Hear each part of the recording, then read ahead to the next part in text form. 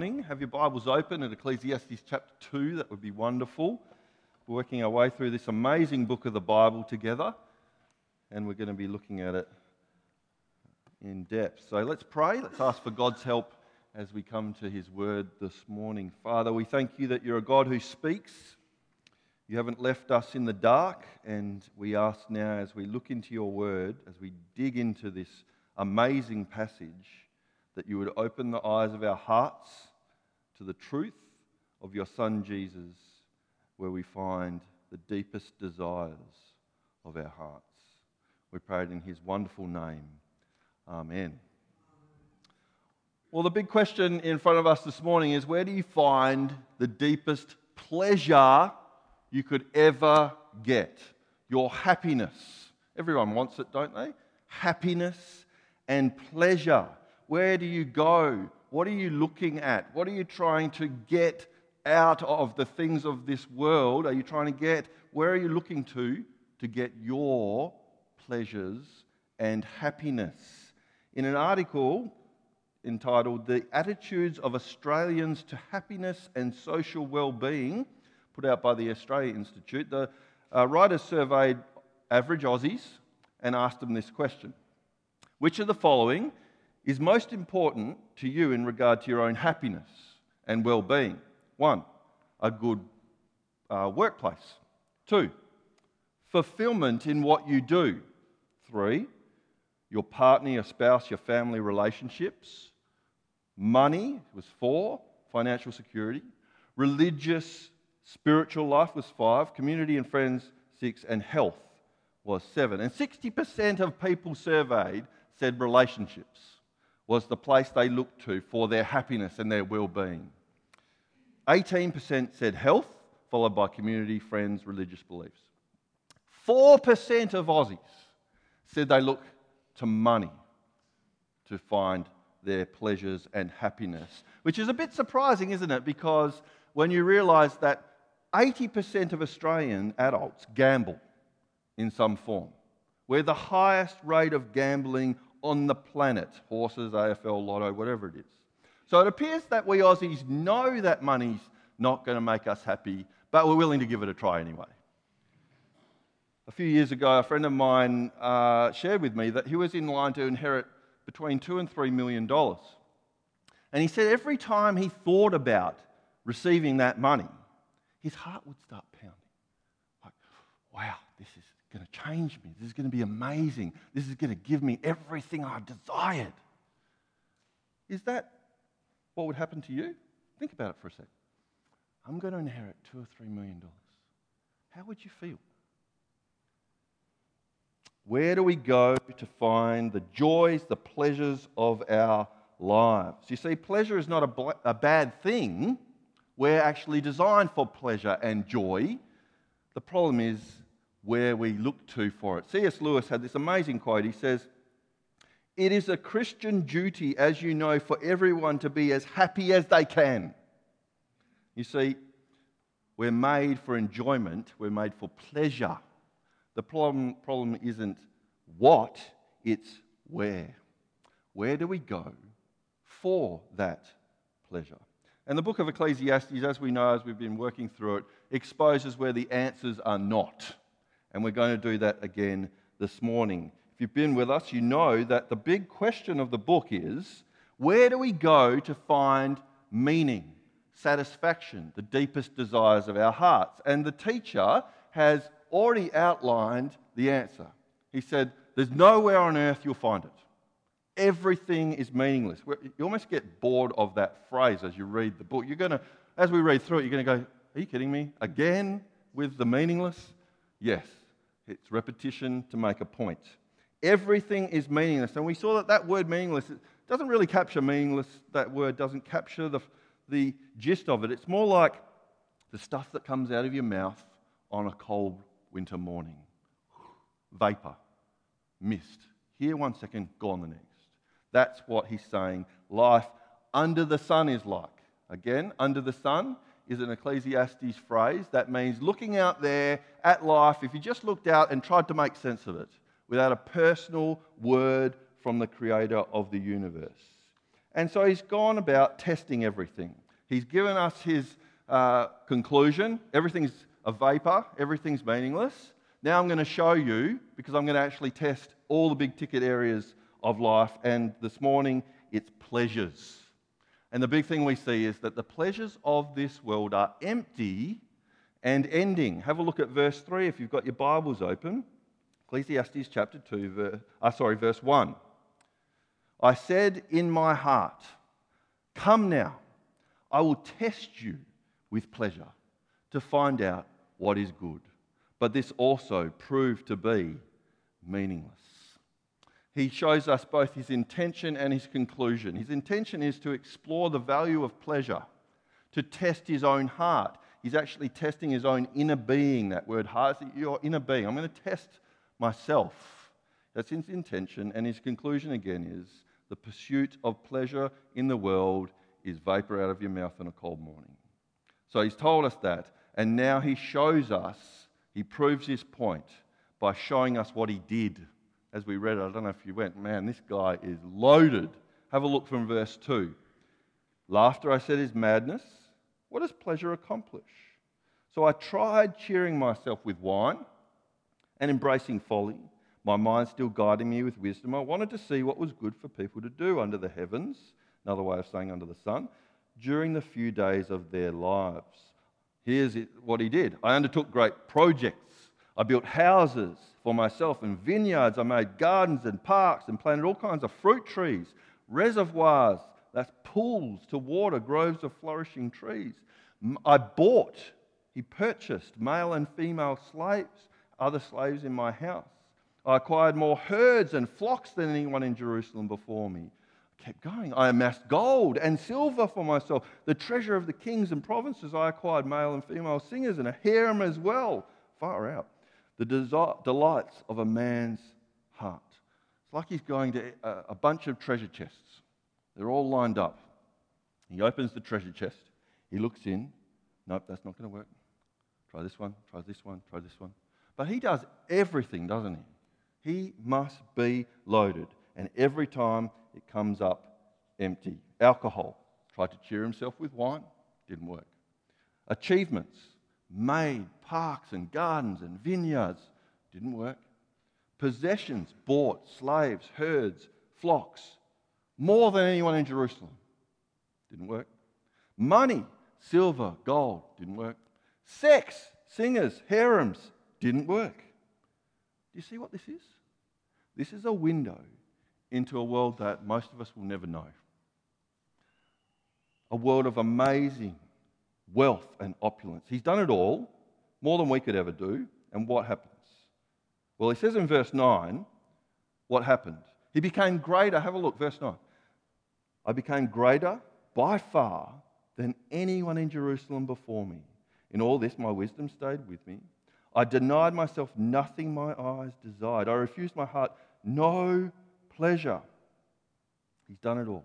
He refused his heart no pleasure. Can you believe that? But he found some joy in his labour. That's okay. Friends of ours a few years ago bought a house and moved it onto their block of land down in the countryside. And it was an old house. And they set about fixing it up. They took years and years. It was a beautiful old house, wraparound verandas, the whole old school thing. And did the inside, the outside, planted fruit trees, made a tennis court. And if you went there, you're like, this is amazing. And then they got old. And we visited it again. They were old, they'd left it. Guess what? The weeds were up here. There were cracks in the verandas. There's kangaroo poo on the tennis court. You definitely don't want to play tennis on that one. What's the conclusion of all this? Have a look, verse 11.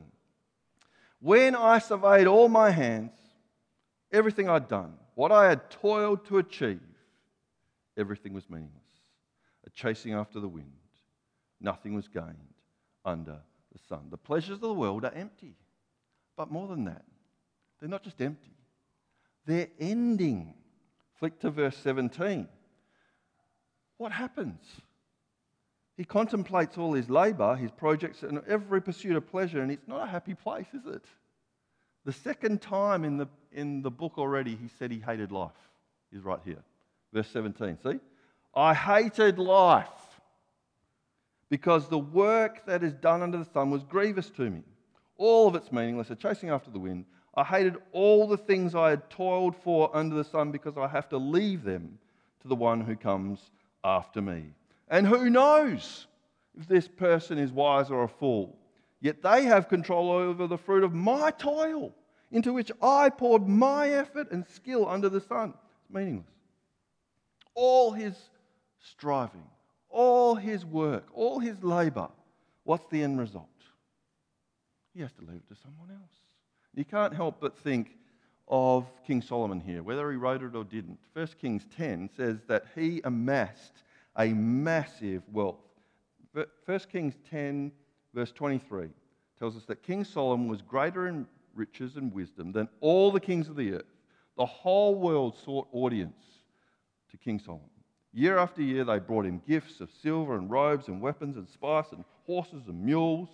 How long did it take for his son Rehoboam to lose it all? 4 days. 4 days. Do you remember Lang Hancock? When he died, 27th of March 1992, his wife on one side, his daughter on the other, Gina Reinhardt, Rose Porteous, squabbling over their millions that they were going to inherit, that they had not worked for, but they were going to get. What do you think Lang was thinking when he's lying there? This is a sad story. Would he not be thinking, you are fools. I'm leaving all my stuff I worked for to fools. Under the sun, the pleasures of the world are empty and they're ending. And again, if we leave it there in the book of Ecclesiastes, we're very depressed, aren't we? But we know that's not where it ends. Have a look at C.S. Lewis again, what he says. This is an amazing quote. We are half-hearted creatures fooling about with drink and sex and ambition when infinite joy is offered us, like an ignorant child who wants to go on making mud pies in the slum because we can't imagine what is meant by the offer of a holiday by the sea. We are far too easily pleased. So the question before us is, are we far too easily pleased? Are we making mud pies in the slums, trying to suck out as much pleasure from the world as we can? Or just by default, we just get up and think, I'm going to make the most of my day today and make it as good as I possibly can for me from the world. When there's a mansion by the beach waiting for us. But we have our eyes on the mud pies and not the mansion. The pleasures of this world are empty and ending. But under the sun, Jesus Christ, the pleasures of God are full and forever.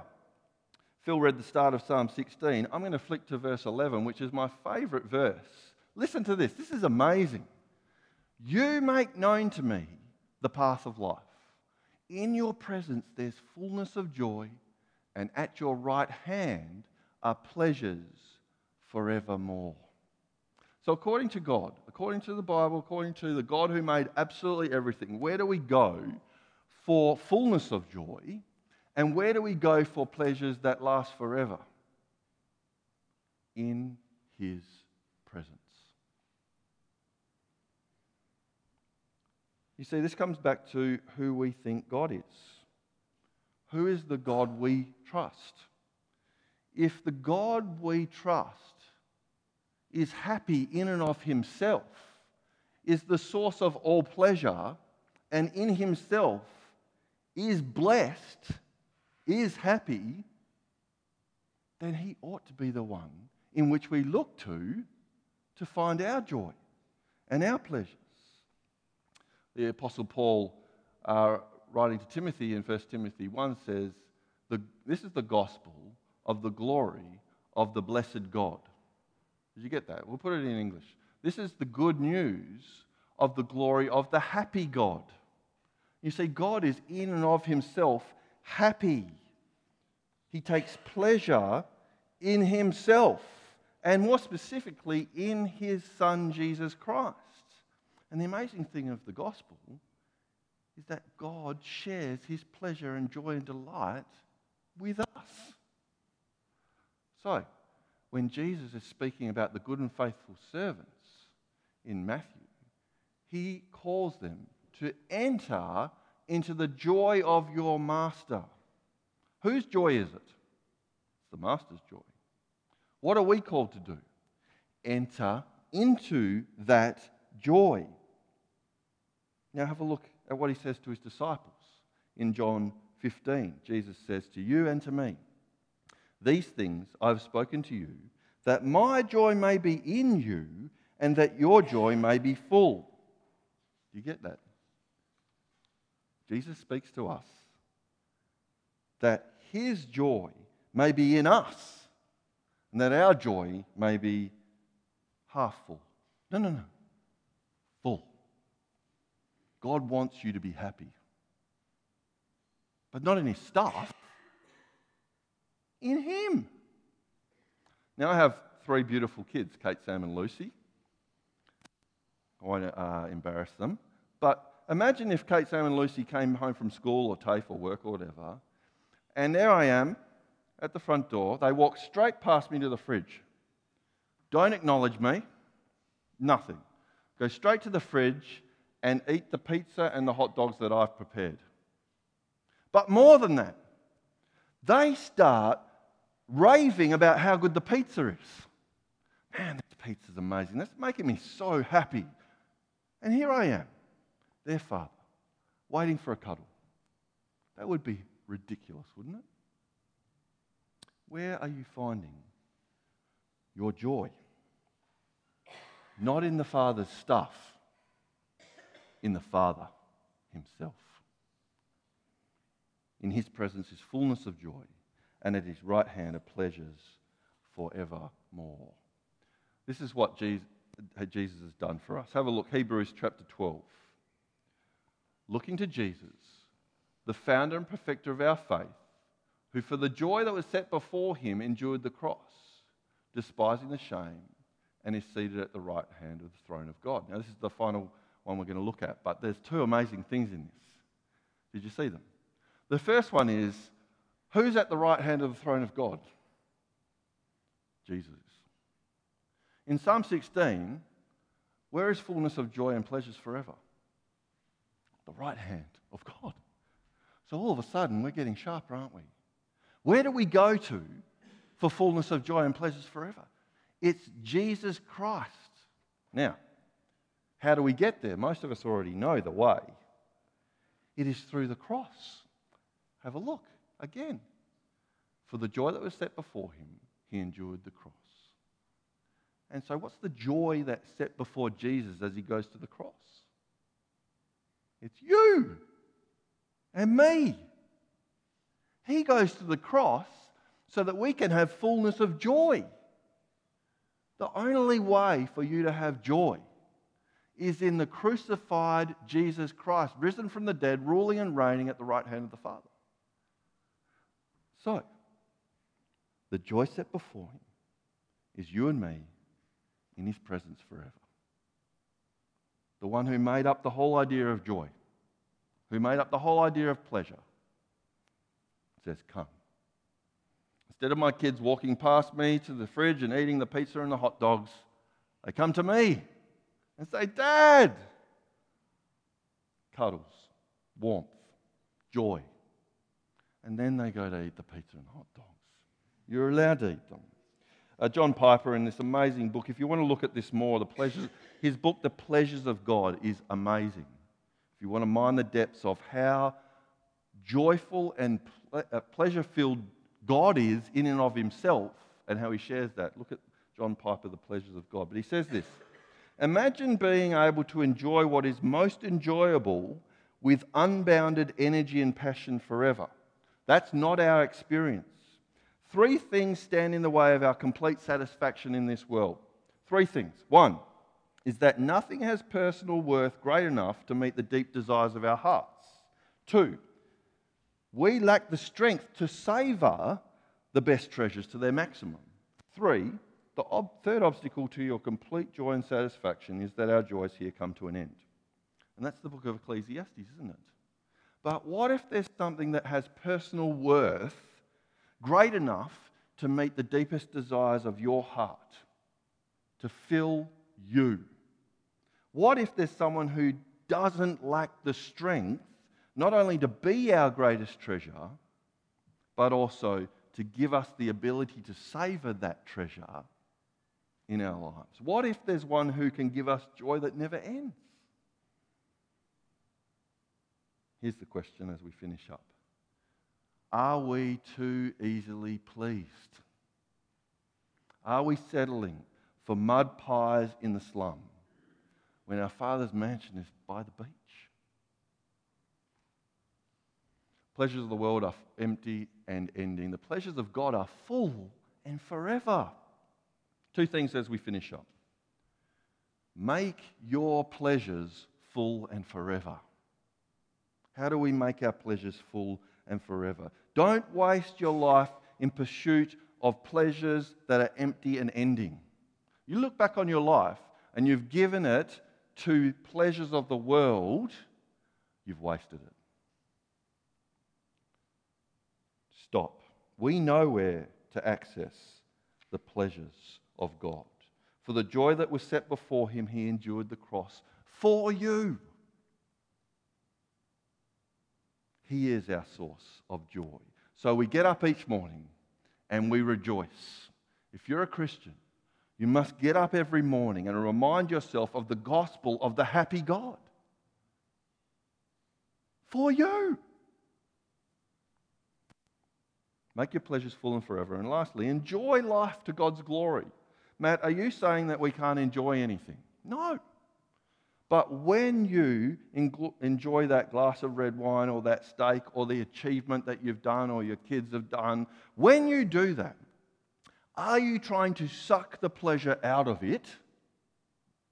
Or are you turning it around and saying, thank you, God. To you be the glory. And are you seeing what that pleasure is supposed to point you to?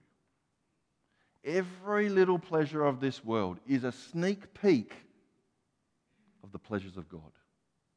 When we enjoy something, God is saying to you, enjoy it, and then remember what's on offer. That's just a taster.